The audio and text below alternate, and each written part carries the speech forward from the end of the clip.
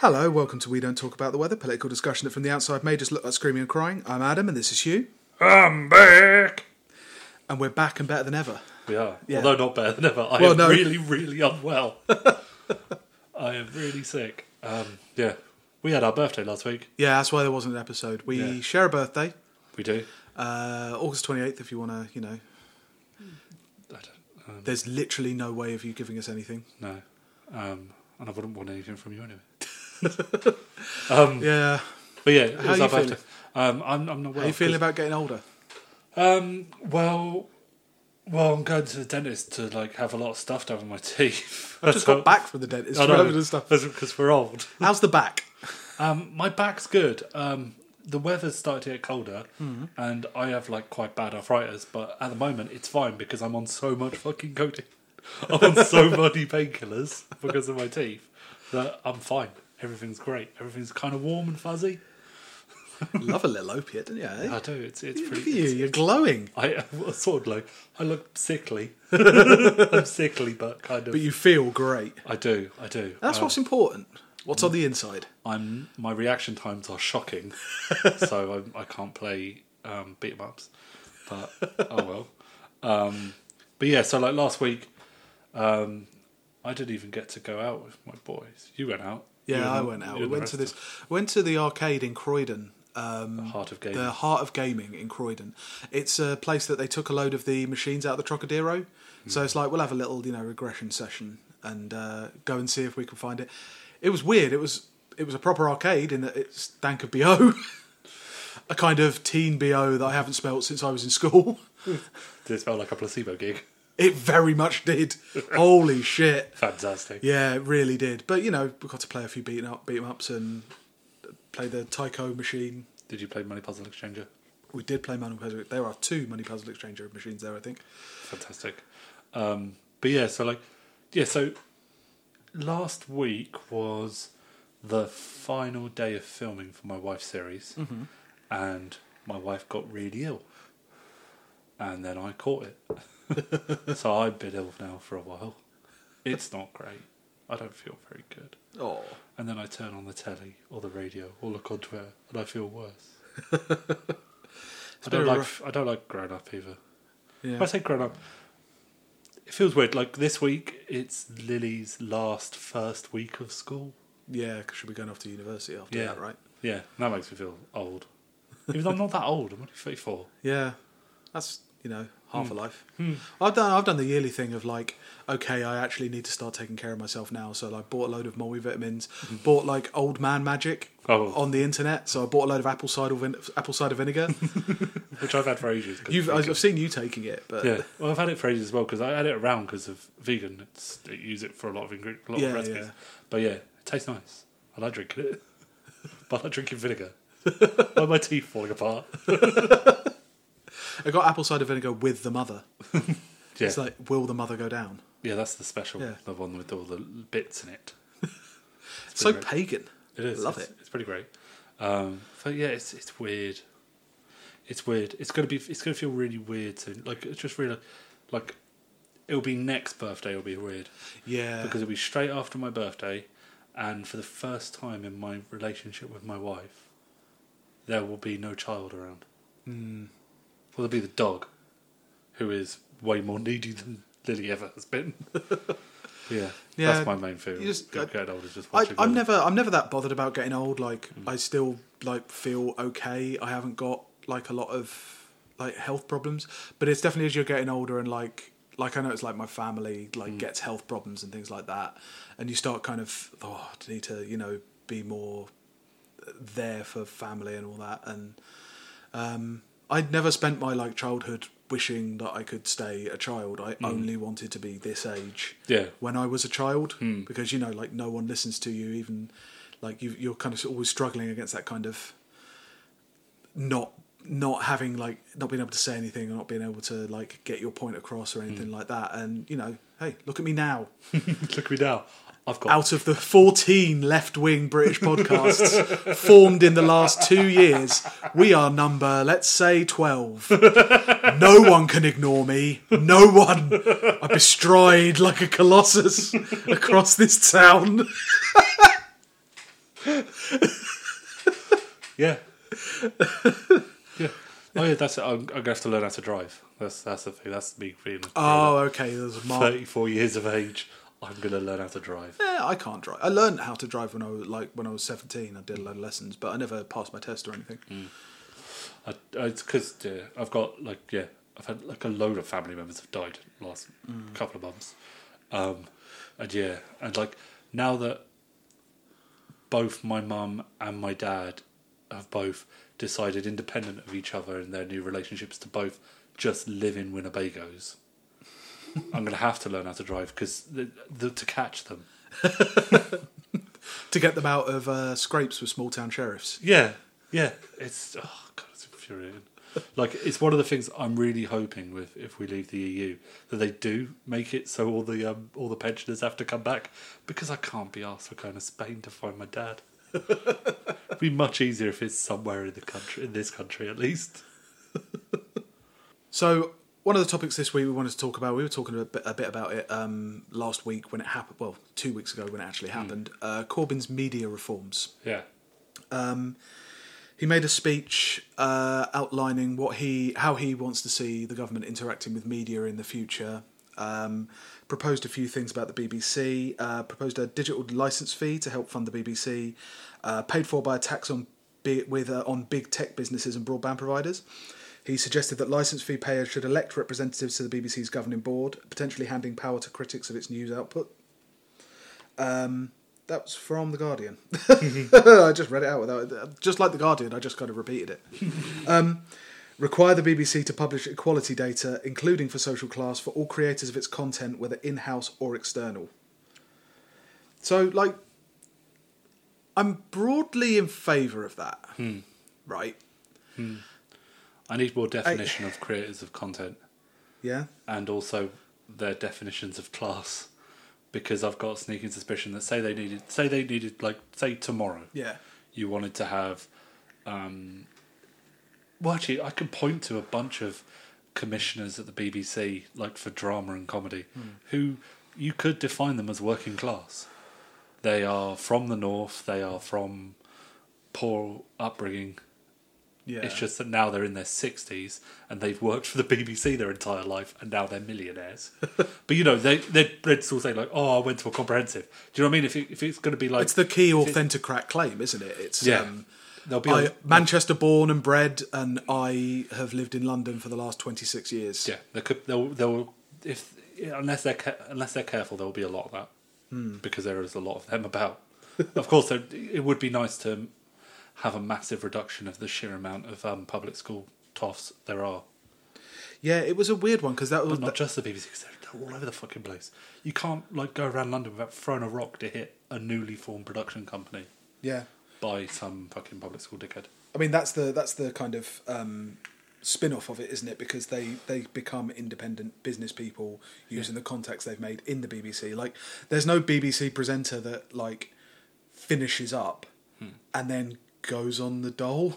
No. They don't go back to being working class. They have already made the connections where they can maintain their class. Obviously, this was the thing that kind of rattled loads of journalists reacting to this. Yeah. And so we had another round of fucking poverty roulette of every did you know every single newspaper journalist grew up in a council house with a single mother? Yeah. Did you know that? They all did. Except for Owen Jones. Yeah. Because they always say that Owen Jones is some kind of aristocrat. Yeah. Even though he's not, is he? He's not I don't think he came from really poor upbringing, but he's not. Excuse me, is this a nuanced appreciation of people's backgrounds? And a very good point by Trevor Bastard on Twitter the other day. Yeah. It's you know how many people who are sitting in tiny subdivided terraced house flats who would fucking love a council house right about now? Yeah. Who would love a council flat? You can always tell them when you're house hunting. I went to see some in Birmingham, and yeah, it was on the 10th floor, but it was enormous. It was massive. Comparatively, I don't think it's such an indicator of your class. But then in Britain, it's always done via kind of consumption and your kind of habits rather than your kind of process in how feeling. the society produces things. And feeling. I've listened to presenters on LBC over the course of a week argue positions from being upper class, middle class, and working class, depending on who they're arguing with, because it seems that the only real definition of class in this country is that stupid Two Ronnie sketch. And it's infuriating. And it's like, oh, if only someone had written something on it. If only any of these people had read it. They have. But they just pretend that they haven't. So they can say, well, actually, I've eaten a Bakewell tart. Therefore, I'm not going to be kicked out by Corbyn's Gestapo. Corbyn's posh boy socialist Gestapo. Yeah. And they always bring up Seamus Milne. And Seamus Milne is a posh boy Stalinist. Yeah. As most of them are. But, you know... It's so dumb. It's a good idea. You should open these things up because you work in the media. You occasionally send to our group chat names of people in the media. Yeah, this week's name. It's in no way like a comprehensive like critique of class. It's just very funny names. Obviously, I'm not going to say them. No, but no.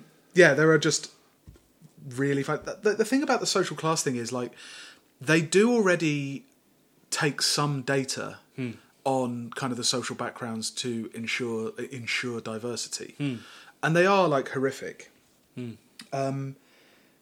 Public schools are about 7% of the populace at large, whereas the network news divisions, 24% of their staff went to independent or fee-paying schools. Yeah. So it's not a problem. It's just how do you measure it? I can imagine if Corbyn's not going to do it personally, which is a weird way of saying it. Yeah. If it's not going to be done with a kind of eye to how class works now, I can kind of see them resorting to the old ABC, C1, C2, D, E thing. Also, there's because it was around the same time because he did this in Scotland, didn't he? I believe so. Yeah. Yeah, because there's the big TV thing in Edinburgh, and at the McTaggart lecture this year, it was a woman who wrote Bubblegum. Yes, you told me that. Yeah, and she had a really good point about how what happens with TV people is they hire you to write a series to tick their diversity boxes. Yeah. But she'd done a show at Edinburgh that had done very well, and then they gave her a show. But then they just left her there. They just thrown her in at the deep end.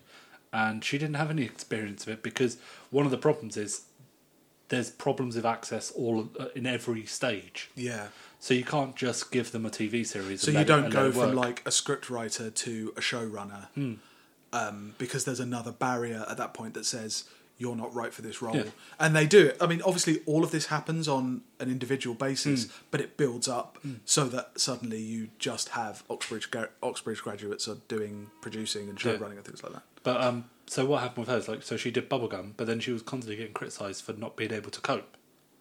Because she'd never done it before. She said she would have preferred to have been paired up with someone to help her. And that's the thing, you can't just say, we're being diverse now. Yeah.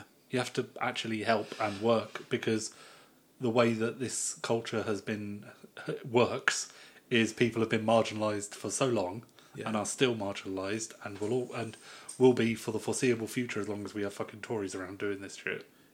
That you need to help at every level. It's like with weirdly I was thinking about with the Michael Gove changes to maths. Yeah. What they did is they changed what you had to achieve in year 10 and 11. Mm-hmm. Didn't change how much you learnt from year 7 to 9 though. Yeah. So suddenly you had to do it all at that moment. Because of course that was so much harder. Yeah, because they saw one thing. Yeah. And decided to fixes change it it like that. And they thought it fixes it on paper. I mean, there's a whole thing of like the neoliberal idea of diversity is that you should have cutthroat competition but allow everybody access to that cutthroat competition. Yeah. And without nobody kind of suggests that maybe the cutthroat competition is the problem. Yeah. That kind of like a plan and a cooperation rather than a bidding war is a better way of running most things. Especially TV where, I mean, most of their like BBC series are not like that successful or don't do what they want to? Would you say? I mean, you've got more knowledge about TV than I do, so I think like they don't do the numbers. well, the numbers. It's weird because the BBC's doing all right with some of its big dramas. The Bodyguard's doing all right now. Yeah, But even then, like Bodyguard's doing all right. That's a good figure of like how there's a list of like maybe 5 writers who get to write stuff at that time of day. yeah. The big stuff. Yeah, Jed Mercurio's been on that list for such a long time. And they wrote Bodyguard. Yeah, he did. And he's a very good writer. He did like the one. He still hasn't done anything as good as his one years ago, which I loved. Bodies. I think it was Bodies.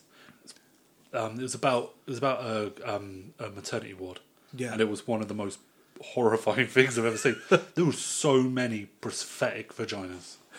It's just like, but it was like proper British grim. Every birth, something went wrong, and one of them would die. Whoa! You didn't tell me they were bringing HBO production values here. It looked amazing actually, but it was horrible. But you know, they do all right. They could do better because the BBC doesn't really know who it's aiming at because everyone who commissions stuff is really old. Well, I mean, that's the other kind of thing that he suggested in the speech was that this like tax on tech giants would be able to, they'd be able to make a change in the way that the BBC's run. Not only would you be able to elect people to the board, but you would also be able to spin it off from direct government control, so you wouldn't have to have the BBC Trust answerable to the culture secretary or whoever it is. They would be able to spin it off, and it would be state owned, but it would have a direct funding pipeline. But then that kind of makes me think, like the stories you told me about the BBC, like the way they operate, does that just entrench those behaviours within, giving them more, like, it seems like as an institution, especially on news, they've just slipped so far down the kind of path of not really knowing what they're there for, that those skills aren't coming back, and giving them an independent funding pipeline would just, do you think that would exacerbate those tendencies? They would become more kind of incesty? Yeah. Or would they actually have the freedom then to maybe not be so kind to the government, maybe not be so... I think they would still... Well, the thing is, with the news output in the BBC, in their politics department, of course they will always be like they are to the government because they're all Tories. Yeah. And, like, that isn't an out there... Like, despite what a lot of fucking journalists say, like, people like James O'Brien, like, how dare you insinuate that these journalists aren't impartial? It's like, but most of them were members of the Conservative Party. It's not that hard. Like, yeah, they went from the Conservative Party to the BBC, and in some cases from the BBC back to the Conservative Party. Yeah, so I don't think they're going to change in the slightest. With it's the one that confuses. That's hard. Is I genuinely have no idea how you can fix creative output of the BBC because it's such a mess. It's necessarily like a messy kind of. You can't dictate what people are making, and you can't dictate the kind of thing that people are making, but you can dictate the kind of things that are commissioned. Well, that's the thing. They always commission the same kind of programs, and they're always, and this is the same with all TV everywhere. That they're always kind of running after the last thing that did well and trying to copy it, like Amazon doing this fucking Lord of the Rings thing. Which still makes me so angry. And it's going to make me so angry when I watch all of it. But there's a genuine... Like, especially as there's been more money involved in TV, there's a proper fear of risk. And I don't know how you can fix that apart from... I mean, it's exactly the same. It's exactly the same in film. Yeah. You commission something with a 2 on the end. You buy up intellectual properties that people already like, rather than take a risk on. The amount of things that Holly has been offered and has done work on and is working on, where it'll be like a book adaptation of a not very good book. Yeah. But people have read that not very good book. But it's in it's also in the right region. So if something else is, like, you'd see the young adult kind of explosion where you got from Harry Potter to, I think the last one they tried to do was like Mortal Instruments, which flopped. And you can see them kind of, they're just chasing that tail and beating it to death. Yeah. You know? Yeah, it's a weird one. It's like the only way to fix a lot of like that kind of stuff with the BBC, virtually all of them. The BBC, you think BBC is a good one to focus on because it's the one that you can. Yeah. And then hopefully others will copy because hopefully it will succeed. You need to encourage people at school that it's a thing that's possible. Like, there's a writer that Holly taught at NFTS and now Holly worked on Holly's last series. Yeah. And she did a degree in neuroscience. But while she was doing that, she got into writing, like, as a student. But she did that even though she wanted to be a writer because she just didn't think that she could be a writer. You need a backup. Yeah. Or plan A, but you also like to have a plan B. Yeah. Yeah. But there should be more encouragement that, you can go into the arts. It shouldn't be so kind of formidable first off. And it shouldn't be that the people who are encouraged to go into the arts are at fancy schools. Because they do that at fancy schools. They always encourage you to do that kind of stuff because they've got a friend. They've got, Also, that's kind of how that neoliberal, like we talked about it, I think, a little bit in the education thing. You get trained specifically for the segment of society you're going to go into. Now, rich people and people of more privileged backgrounds have a greater choice, so that they can go to the specific school that will train them to do the thing that they want to do. But in a large sense, you're kind of pigeonholed in from when you're very young, based on your class. You're pigeonholed into a particular thing and given a larger or smaller purview of things that you can possibly do. And like when you're kind of from a less privileged background, you aren't even given the full training to do the thing that you could. The purview of stuff that you have, you're not even given the full training to go into that. You're kind of given general job training and then expected to go out there and secure it for yourself. And that, like, if you're talking about like arts training, which obviously in this country is not kind of considered as high a priority, even though it makes a shitload of money, even though like it's one of those profitable bits of the British economy. Yeah. You're just not taken through the whole thing as if it's an obstacle course, as if it's something to be endured. Yeah. That is something it has in common with most other forms of work. The other thing that Corbyn talked about was journalism, as well as media output. He advocated introducing charitable status for not-for-profit journalistic outfits, giving tax breaks to organisations, and he recommended an independent fund to subsidise public service journalism, again paid for by this tax on tech companies. People's like. It's impossible to gauge any reaction anymore to stuff that Corbyn says because that's a fairly mild technocratic reform. It's like tax a thing and spend it on something that's good for society and good for people in general. And let some people get away with not paying taxes. Yeah, well, I mean, we'll get into the nitty-gritty in a second. Yeah, but you know what I mean? Like, it's not really like a hardline communist thing to do. No, not at all. It's not that revolutionary It's a tinkering. Yeah, here's a thing that is struggling, so we're going to give them a break on their taxes. Also, we're going to set up a fund to help the ones that are really struggling, taking money from the big things that are really fucking all these other things over. Taking money from the panty fund of the Mail Online. But it's impossible. To funnel into, I don't know, the Walthamstow Guardian. That's the only local paper I can think of. Yeah. Kent Messenger. Yeah. Kent Messenger, I think, has been folded into... The Medway Messenger? It was Medway Messenger got folded into Kent Online or Kent Today. I can't remember what it's called. But yeah, that is part of the problem. But it's impossible to gauge it because, ironically, the thing that this would save would be the pipeline that journalism provides from event to information to tell you what actually went on. Maybe some analysis in there for like a kind of, as opposed to just explaining exactly what happened, to give you some kind of context and things like that. It's impossible to get that with things like Jennifer Williams in The Spectator saying, Jeremy Corbyn says he likes my journalism, so why does he want to muzzle the press?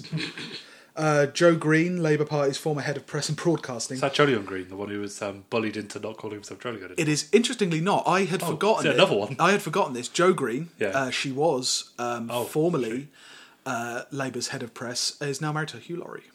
Oh. She said, I find elements of these media reforms rather sinister, and I don't believe for a second they are motivated by a belief that a future government should be held to greater journalistic scrutiny. considering that New Labour, which, you know, she worked for, was specifically known for its ability to avoid the journalistic scrutiny that she talks about. That was New Labour's, like, shining achievement according to the media themselves. Complaining about the government not being held to account by the Fourth Estate when George Osborne, editor of the Evening Standard. Guido, I actually got that quote from the Guido Fawkes. What did Guido say? He said, "We must secure a future for he's better than that.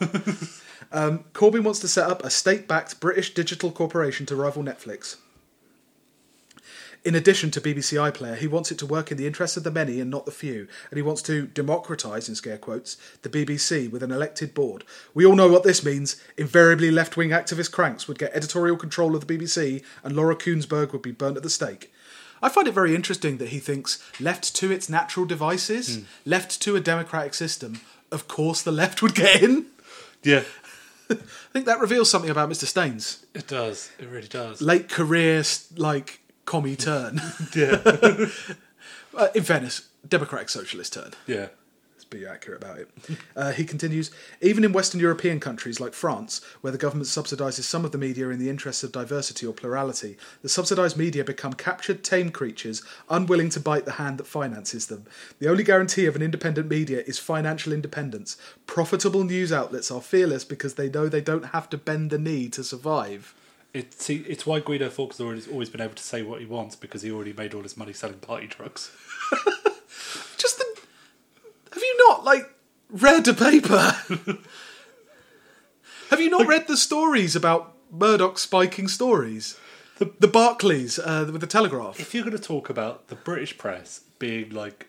If you're going to talk about any kind of press in the world, like being these hard-bitten, journalistic monsters who are holding power to account, Roving the British rogues. press is the worst example of it. It's terrible. For example... Boris Johnson went back to his job in the papers just because he could. Yeah. And it's like, can I have my job back? Okay, what are you going to do? I'm going to be racist. All right, then. I'm going to be racist and push the government even further to the right. Awesome, that's what we want. As the Fourth Estate, our goal is to always push the government to the right. It's just baffling, like, profitable papers, papers that... make a lot of money. The New European, apparently. Don't bend the... yeah. It's like, don't bend the knee. I like that. It's like, there's no... bending the knee in this situation would be reports, like, spinning let's say the government, the ones with political power, spinning it in a way as to not defend them. Yeah. Papers that make a lot of money, therefore, are able to not spin. Papers in this country make money by spinning that thing. Also, there isn't a profitable paper in this country. There are a couple. The Independent. Really? Well, because they're not individual entities anymore, which comes on to the second problem of, like, the whole thing of subsidising, like, local journalism, investigative journalism. It's really hard to find a good local paper in this country. Those papers are owned by, like, large paper companies who also own most of the larger papers. Trinity Mirror owns a load. There's a company called Reach, I think, that owns another load of News local Corp did papers. with local TV channels in America. Yeah, exactly the same thing. And it's impossible to tell whether they're profitable because, like, they pump a load of money into them, and most local newspapers are just ad sheets. Like, if you I'm sure there are a few good local papers. I hear, like, the Argus in Brighton is quite good, and Manchester Evening News is, like, all right. But the amount of advertising space that they have to kind of devote. Yeah. Like, the idea, like, the standard local paper is, like, 3 lines telling you about how gypsies have moved back into a park. With the bottom being car found set on fire. And then the entire rest of the A3 sheet is just adverts. Like, there's nothing going on there. There's no service being done. You're just a thing that exists because it exists. You know? And like a lot of their reaction, I said a couple of weeks ago that I was trying to work out what reification meant. Yeah. Yeah? I couldn't fully get my head around it. I've started to try and get my head around it. And I think this might be a case of it, right? Okay. So it's the process by which social relations are perceived as inherent attributes of the... Yeah, I'm just reading the Wikipedia thing. Are perceived as inherent attributes of the people involved in them, or they're attributes of some product of the relation, like a commodity, right? So objects are transformed into subjects, and subjects are transformed into objects. These abstract notions of like, we exchange money, therefore we're good, is entirely appropriate when you're talking about journalism. That seems to be the only like standard of it. The amount of journalism has exploded, and most of that has exploded into the comment pieces that make you want to set your head on fire every day. Not like you can argue about like nuanced comment and getting more left wing opinion in papers, but most of the actual stuff is not designed for that. It's designed to make a profit. Like most of The Sun is not about politics. No. It's about kind of stories to get you enraged, stories to get you horny. It's feeding right into like a desire economy. So like the idea that it's interesting that nobody, like in the broadsheets they mention kind of the good work that journalism does, but the reality of most journalism, the reality of most journalism is that there is no work to be done. And as Paul Staines is to a certain extent right in that the true success of a newspaper or even a website is how much money it draws in, whether it's profitable. You know, I just don't. Where do they get off? Because I happen to think journalism as a funnel for getting information from event to viewer is a necessary thing. Here we go. Because you disagree. You can't call that right. That's being told about the news. They can't. This all stemmed off a couple of times when we've had a very large argument, because I am probably softer on the need for journalism than you are. You've been driven insane. I think like Colonel Kurtz. I think there is a need for journalism. journalism. Travelling across the edge of a folded Guardian broadsheet. I think there is a need for journalism. I think there is a need for genuine investigative journalism. I think there's a need for covering in detail and explaining things that most people don't get to see. For example, the Haringey development vehicle. Yeah, that was very good. The thing with the Garden Bridge, that was very good. That isn't what 99% of journalism is, and I'm not going to give them a tax break so they can make more money off having adverts for Greggs on Wales Online. Yeah.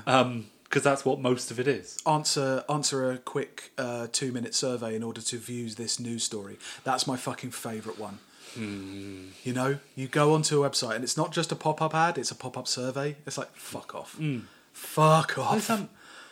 I can't, like, those two stories, those are literally the only two big stories in papers that I can think of as being really useful. And they're not enough to... And one of them wasn't in a paper, one of them was in a magazine. Was architecture magazine. Yeah. So, like... And I think Aditya Chakraborty was doing stuff on, like, a blog before they allowed him to have it in the paper. Yeah, the Guardian column, yeah. Yeah, like... These people don't do it. They don't do it. Yeah. That isn't the whole point of journalism. Is it's just a nice club. The people who shout loudest are the ones who are the worst at it. Oh yeah. Who are the worst kind of, like, it's all opinion. Dan Hodges. God knows, all opinion columnists, and they're all. God knows horrible. we must go in, like, we've gone into him like so much over the past, like, however many, like 66 episodes. But he's a perfect exemplar. Like, what does he do? He gets things wrong. What does he do? Willfully misrepresents. But, like, what does he think he's doing? Making money. Like, when he gives an opinion, it's like exactly the same thing as I've read. Nick Cohen has been doing it for years. He's just done it again today.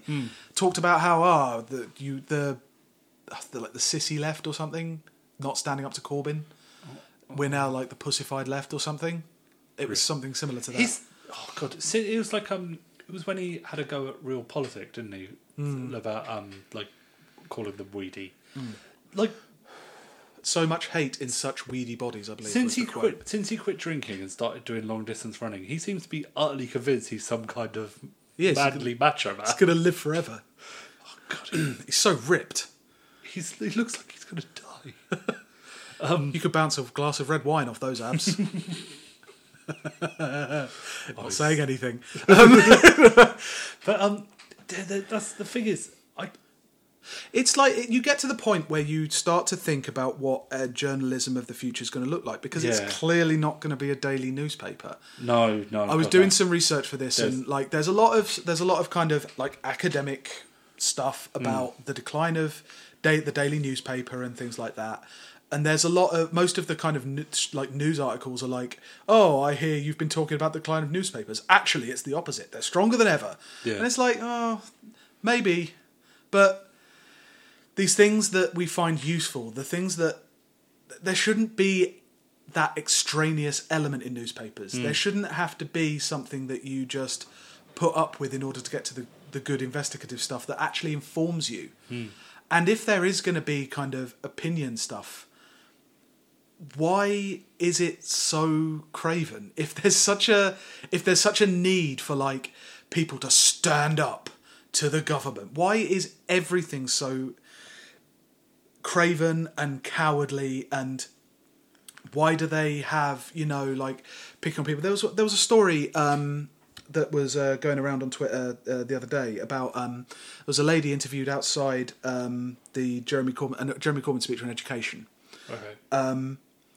And she was waiting in a queue, and she got caught by some like Sky News reporter, and he asked her questions, and she mistakenly said that Jeremy Corbyn had won the Nobel Peace Prize, and literally had a double take and said, "Oh no, sorry, I didn't mean the Nobel Peace Prize. I meant like some kind of peace prize." She didn't know.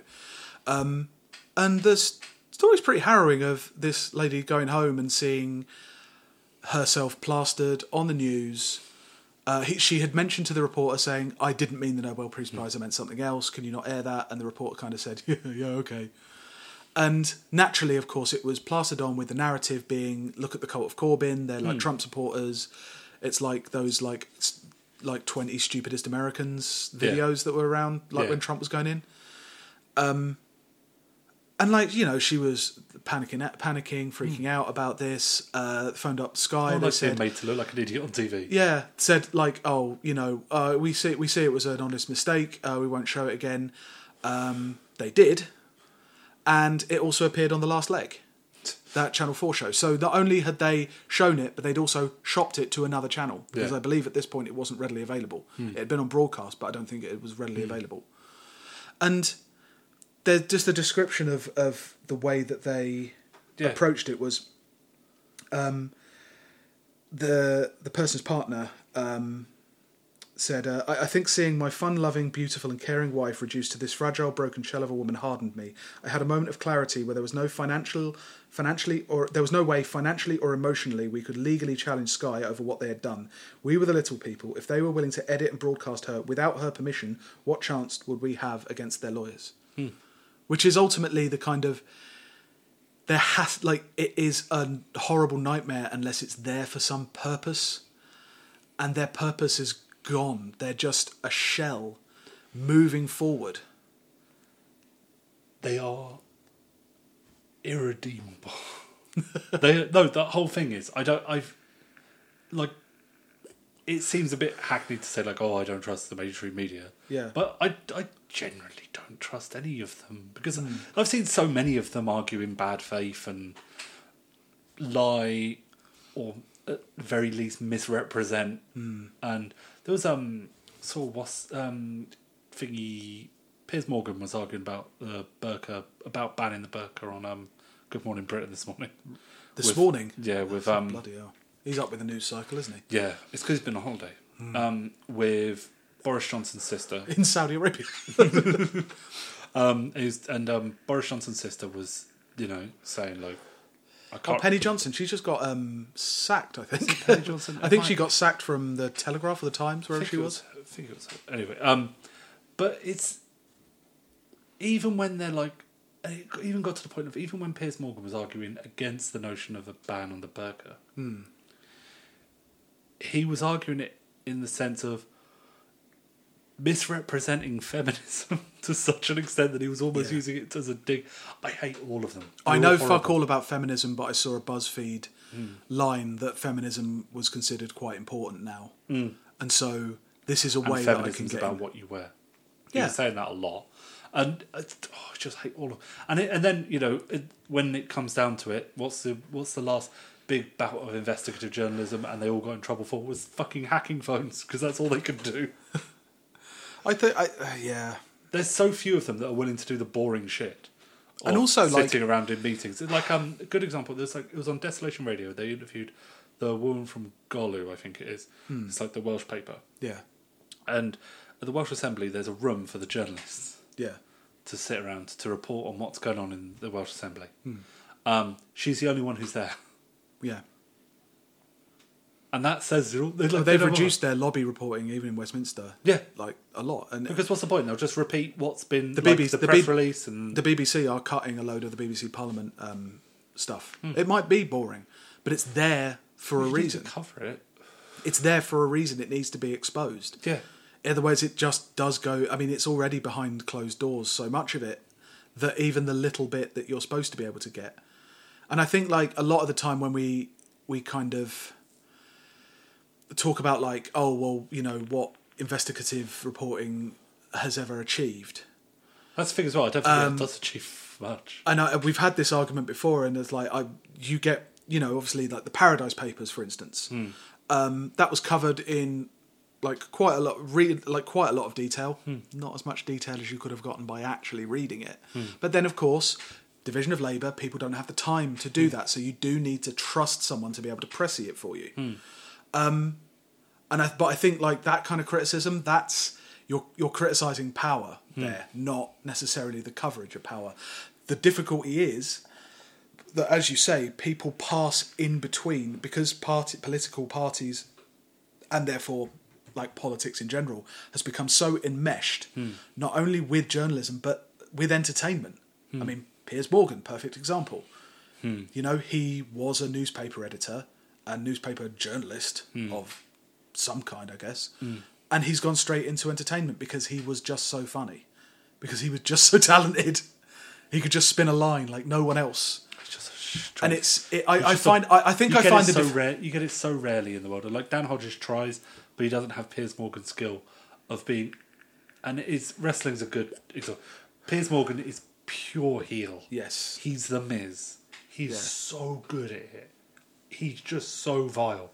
He is pushing slightly too close into just go away heat. Yeah, because he doesn't know how to manage it properly. No. Xbox heat. Yeah, but Dan Hodges tries, but it just doesn't work as well. I just don't think he'll never get his TV show. But they. So do you think like Twitter and like for a while blogging, when blogging was the big thing, was going to be the replacement, citizen journalism? But I still feel like, to be honest, I think it achieves just as much. But it's whether you view it as like journalism as a specific set of skills. Like I'm talking about information retrieval and portrayal. Yeah. Whether that is such a specific set of skills that you need to devote your entire career to it, or whether it's something that can be done on the thing. Because if you look at Twitter, like, oh yeah, a lot of it's like just noise, but there's some really, really good picking through of things, and quite a lot of the time it's like a collaborative thing. There's a lot of people looking at a thing and picking it apart. And to be honest, most stories, you're not going to be able to pick apart every single part of a story on your own, because you at best might be very well read on one or two subjects. Yeah. Whereas because of Twitter and it being more collaborative, you can properly like tear through a thing. You get like a historian and a sociologist and a like biologist or whatever to pick apart those things. But I still feel like even though obviously 90% of our show is going on about commentators and opinion writers, I still feel like the ability to bring those things together and synthesize them is kind of something you would need in a world where people just can't don't have the time to do that on their own, even if they did have the desire to do it. I think so many things have to change. Yeah. Because I don't... speaking truth to power, it's a good thing, but it achieves nothing. Power already knows the truth. It knows to exactly quote what Lord Churchill. Yeah, it knows exactly what it's doing. It doesn't care. And it will just say that you're lying or you're a crank. And then it'll just carry on. Or it'll just ignore, because it'll know that you're not going to get enough exposure. And they already have done so much good groundwork on convincing people that that fracking's fine. So it doesn't matter that they're going to just frack the shit out of South Wales. That no one will care. Yeah. If you even notice the story, you're like, oh, but fracking's fine. Yeah. I heard that.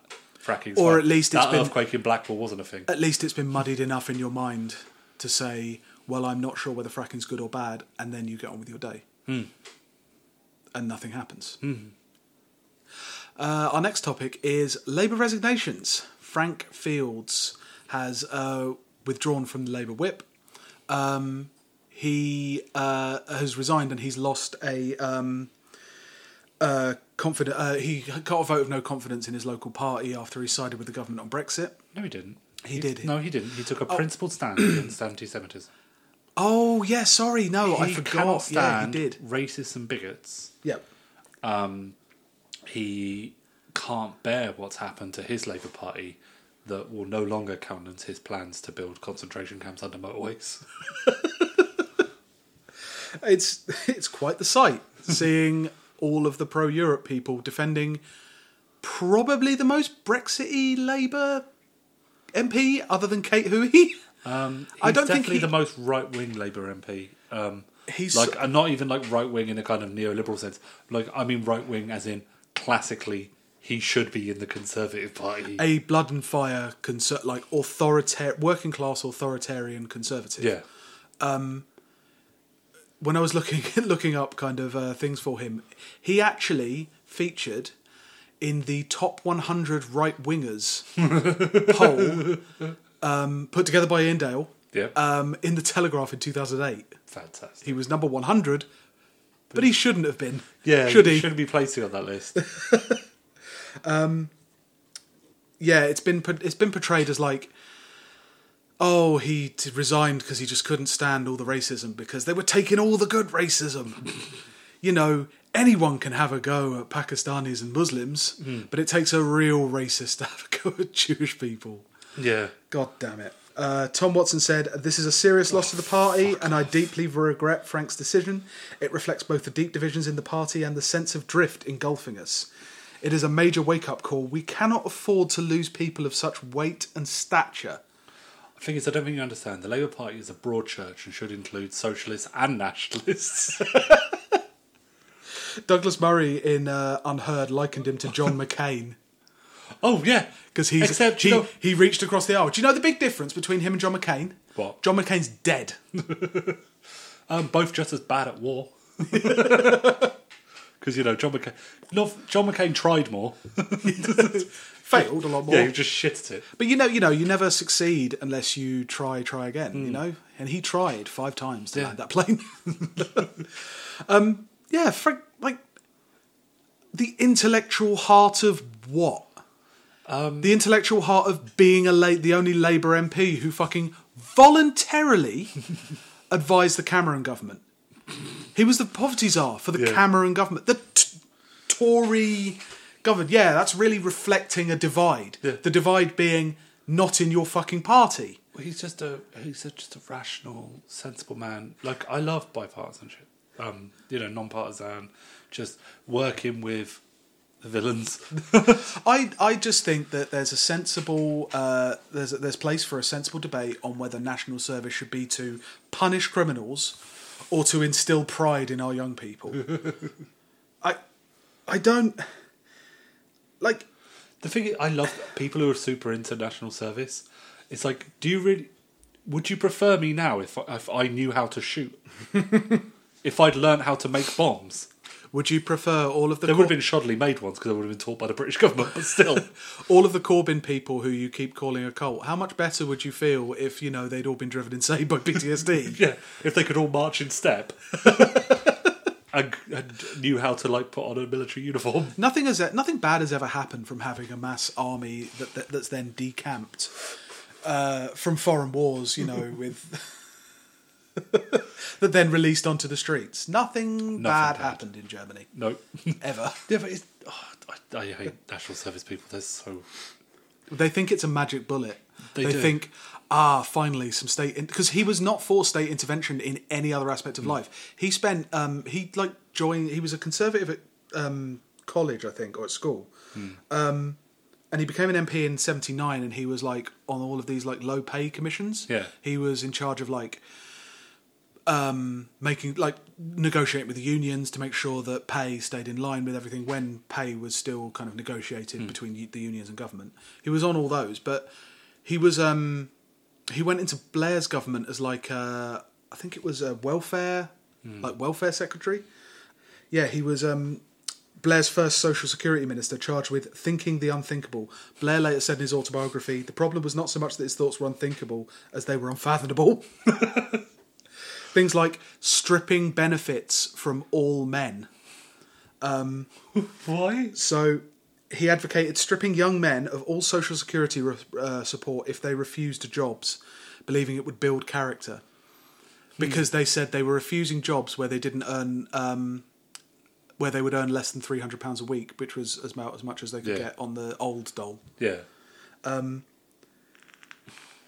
Like his idea of banishing like neighbours from hell, like antisocial behaviour orders for entire families, and putting them in shipping containers under motorways. Yep. Yeah, that's the one that always sticks in my head as like quite a delightful idea. It's like a specific kind of old man normally.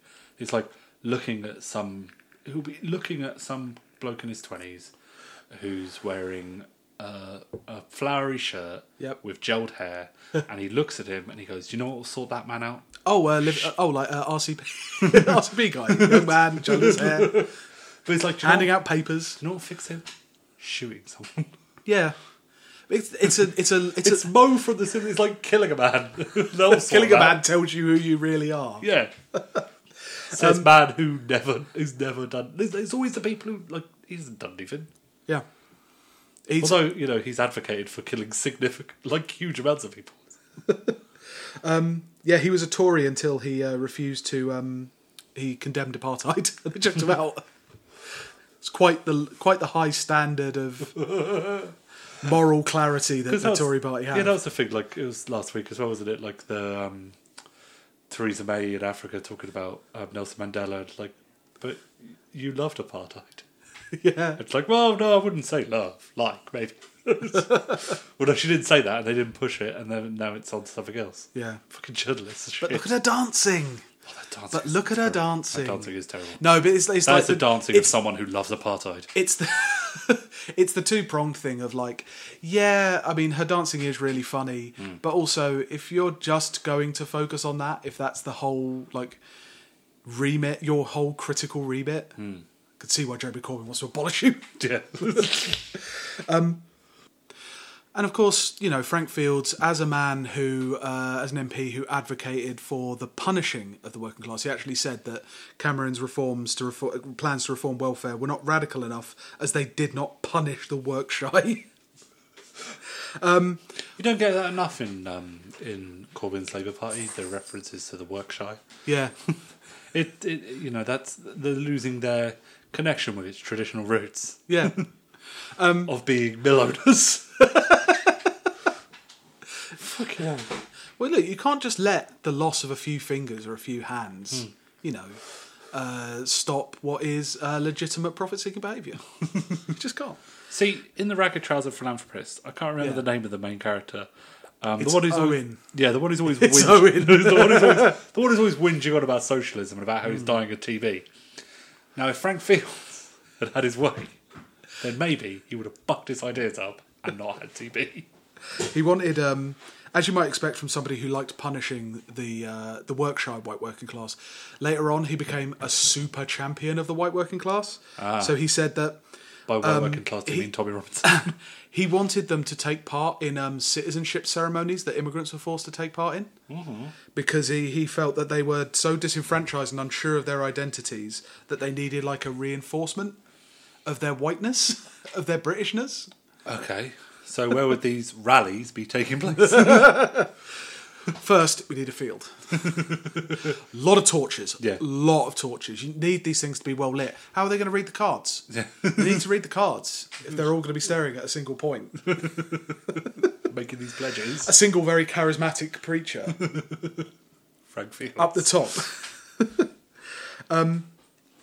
Yeah, I'm reading like a book. It's funny you say about the ragged trouser philanthropist, because like I'm reading this book called Speak for Britain, which is like a history of the Labour Party from below. They don't. I'm not very far into it yet, but they're not going to go through like the personalities, like the big names of the Labour Party, but they're going to try and like look at what was actually happening in constituency parties and things like that. Yeah.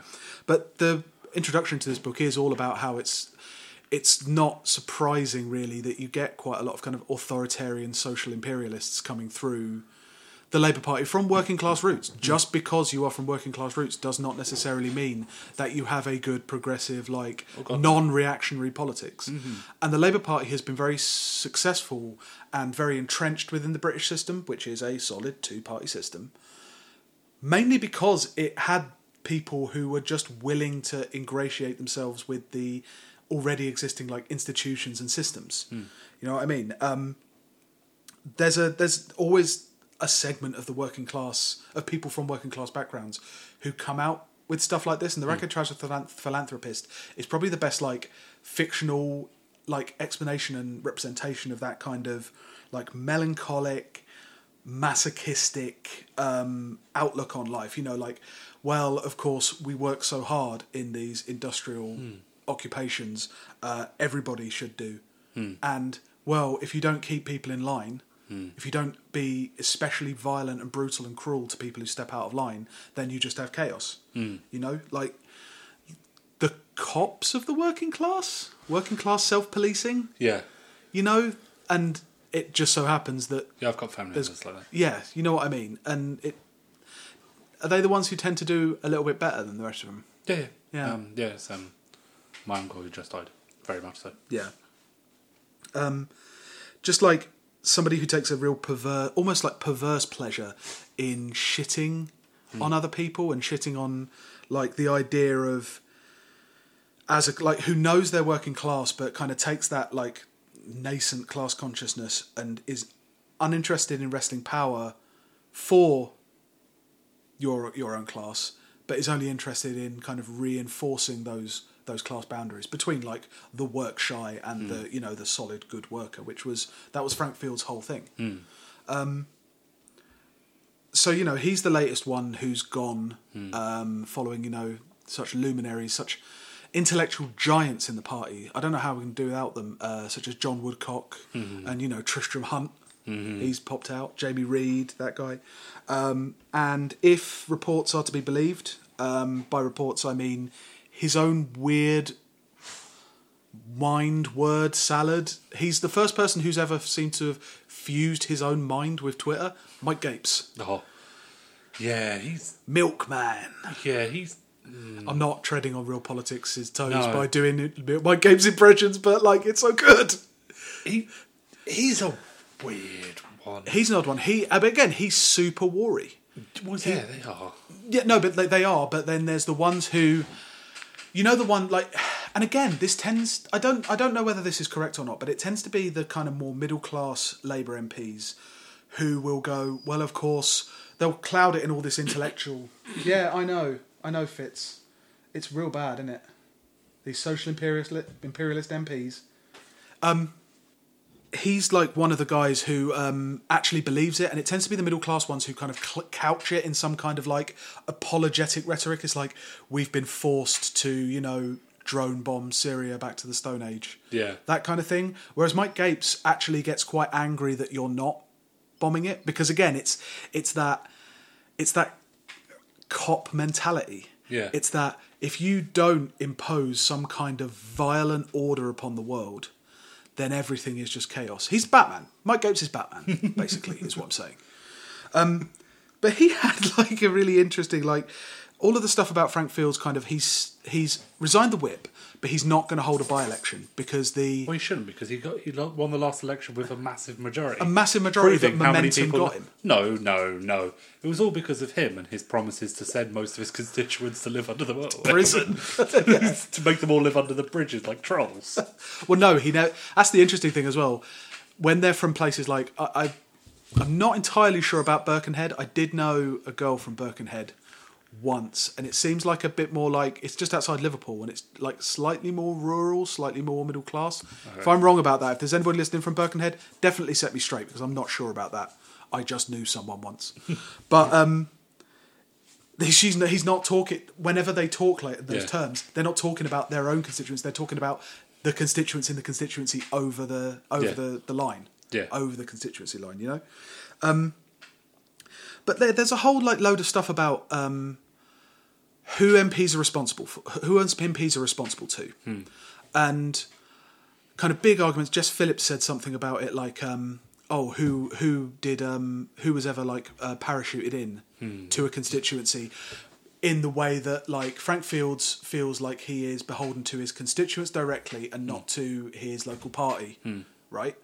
And this kicked off this whole furore, like I say, with Jess Phillips saying like, who was ever parachuted in? Who was ever like kind of selected in? It's like loads of people. Yeah. Loads and loads of people. That is how it's generally understood to work.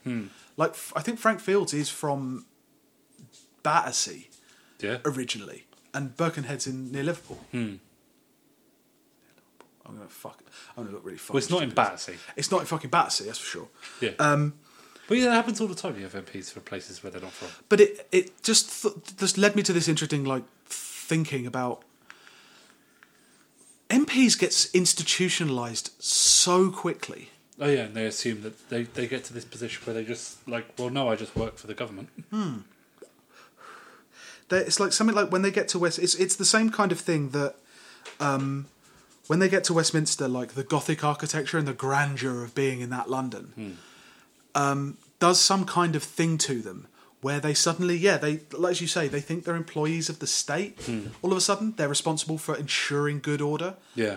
Even if that's not what their constituents want, which, you know, again, the link between electing a person who was proposed by the party, like that's the weird thing. Those people would not be there were they not proposed by their party. Yeah. And then they get put up against someone from the other party. That's how it works. It's not a direct democracy. You're not choosing anybody you could possibly get to stand. Anybody can stand, but let's face it, they don't. It costs 500 quid. I do not have 500 quid to stand as an MP. No. Most people don't. No. So you need organisations that provide funding and things like that, and they choose one among their number to put up. But then when they get institutionalised, they take maybe like 5 years, and suddenly they're like, the mother of democracy, this proud, ancient democracy with balances and checks and royals and lords and things like that. They become so enamoured of it. You see it with the guy, Stephen Pound, who, when they were going to decommission Big Ben, we talked about this, when they were going to decommission Big Ben, stood outside it with his head bowed. Yeah. That's reification right there. Yeah. That is something that should be a social process that's constantly evolving and people should be aware of, transformed into an object, an unchanging, assumed, like, in and of itself object. And that's what Parliament becomes to those people. And that's why they say, well, of course, you can't sever me from my constituents. I have a mystical link with them. Yeah. I am the thought form. I am the tulpa of all of their desires and needs sent forth to the magic grove of Westminster to enact their will. I know you have to use some euphemisms to kind of paper over the shabby state that British democracy is in, but like that, the mystification of it fucking bugs the hell out of me. Reselections need to happen. Reselection really needs to happen. Otherwise, you end up with this kind of when they can't be threatened with their own constituents and with their own parties, with politics, doing politics. I was reading Phil BC's blog the other day, and he's talking about like why the centrist parties are all failing and why the Labour MPs Already are... splitting. Well, yeah, they're already doing. But why those Labour MPs who keep, like, sounding off to break away? Mike Gates hasn't actually done anything yet. He's a coward. He's sounding it, but he's not going to do it. The reason is that I think deep inside they do have a rational calculation where they know they don't know how to do politics anymore. And their retreat into the kind of mystification of their relationship to power, to the state, and to people generally, to the democratic process, is so mystified that they know they can't fight politics. They can't do politics because they haven't been expected to be politicians. They've been expected to be managers who occasionally come up with... Fucking Stephen Kinnock came up with that book the other day, the 15,000th book that has been written on Britain as a divided nation. Disraeli wrote One Nation in 1850, that posited exactly the same thing. He was a One Nation conservative who posited that the divide between rich and poor under kind of advancing industrial capitalism led to a divided nation, which meant a less whole nation and a kind of more difficult place for Tories to rule, basically, was his angle. He was very honest about it. Was he complaining about being bullied on ye olde Twitter? Actually, there were a lot of rumours about Disraeli because he was a converted Jew, wasn't he? Yeah, but that was, But know that kind of thing. He was always portrayed as an Eastern sheik and things. Like, yeah, I know there was a lot of that, and like, it's like I think it's my father-in-law's like. My father-in-law was convinced that he converted from Judaism just to get in with them, which. That might be the case. It might be the case, but it also sounds super anti-Semitic, especially coming from a Jew. I mean, it's because my father-in-law's Jewish, and he's like, no, I think he did it. There is a history of like Marx's dad was a rabbi who I believe converted to Lutheranism because you couldn't practice law in Prussia if you were Jewish. So he converted to Lutheranism and sent Karl off to university. But yeah, basically, Steve Kinnock's going to do a whole book about complaining about being bullied on Twitter, isn't he? It's just he's doing a complaining about divided Britain, and he's going to talk about the analogy of his house with his wife telling him off all the time. We are living in like a divided house where your wife calls you an idiot every day for every single idea you come up with. You come back from work and you say, "Hello, wifey, I am writing a book about divided Britain," and she says that's a stupid idea. What a horrible person. My children keep hiding the salted popcorn. They know I like the salted popcorn. Why do they hide it? Divided nation. Why do they hide all the really salty crisps? They know I can't stand the cheese and onion, too spicy. But what I mean is that you look at it and it's like, yeah, of course you've gotten to this stage and you've been working on a book about how you've discovered this brand new social schism. You're an MP, you're not a sociologist, but somehow you've got to have some like fig leaf of theory covering up your intellectual bankruptcy. Rather than face the truth, we'll publish 10,000 like epigraphs that only like Progress magazine publish. And because they deserve to publish this, because they've got such insight, because they channel the people's will through their own bodies, like fucking the Keymaster and the Gatekeeper in Ghostbusters. They're the only ones who can contact Gozer. You know? Yeah. It's a lame kind of thing. Like, one of the things that's quite good about having a mass membership is that people aren't... I think that a lot of the Labour Party rank and file now aren't quite as blinded by having stars in their midst. Yeah. There's still some of that, I think, with certain people.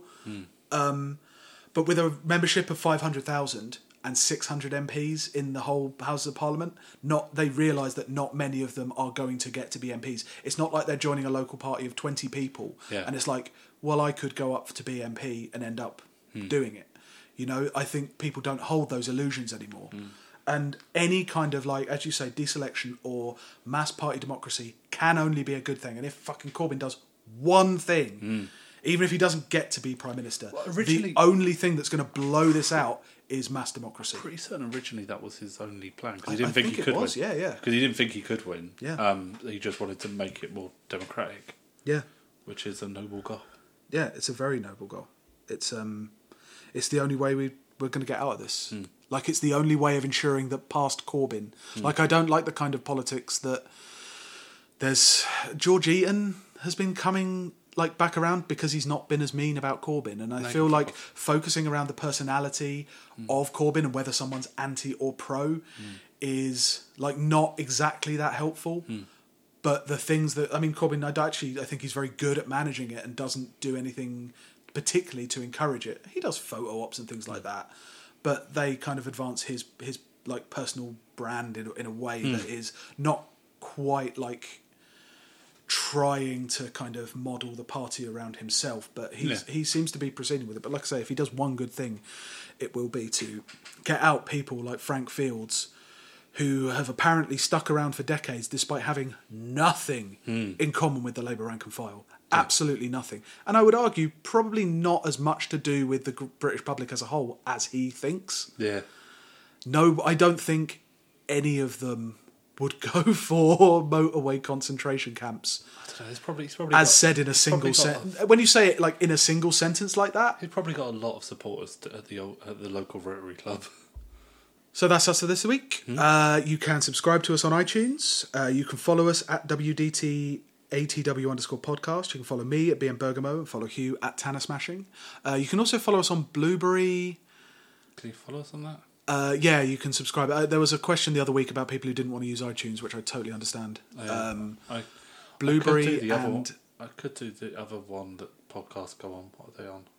SoundCloud. I don't know how to do it. No, that's fine. I could work out how to do it. But, we're on Blueberry as well. We're on Blueberry as well, if you want a non-iTunes alternative. Yeah. Okay, that's up for this week. Right. Bye. I love my country, indeed I do, but oh, that war has made me blue. I like fighting, that's my name, but fighting am the least about the fighting game. When Mr. Hoover said to cut my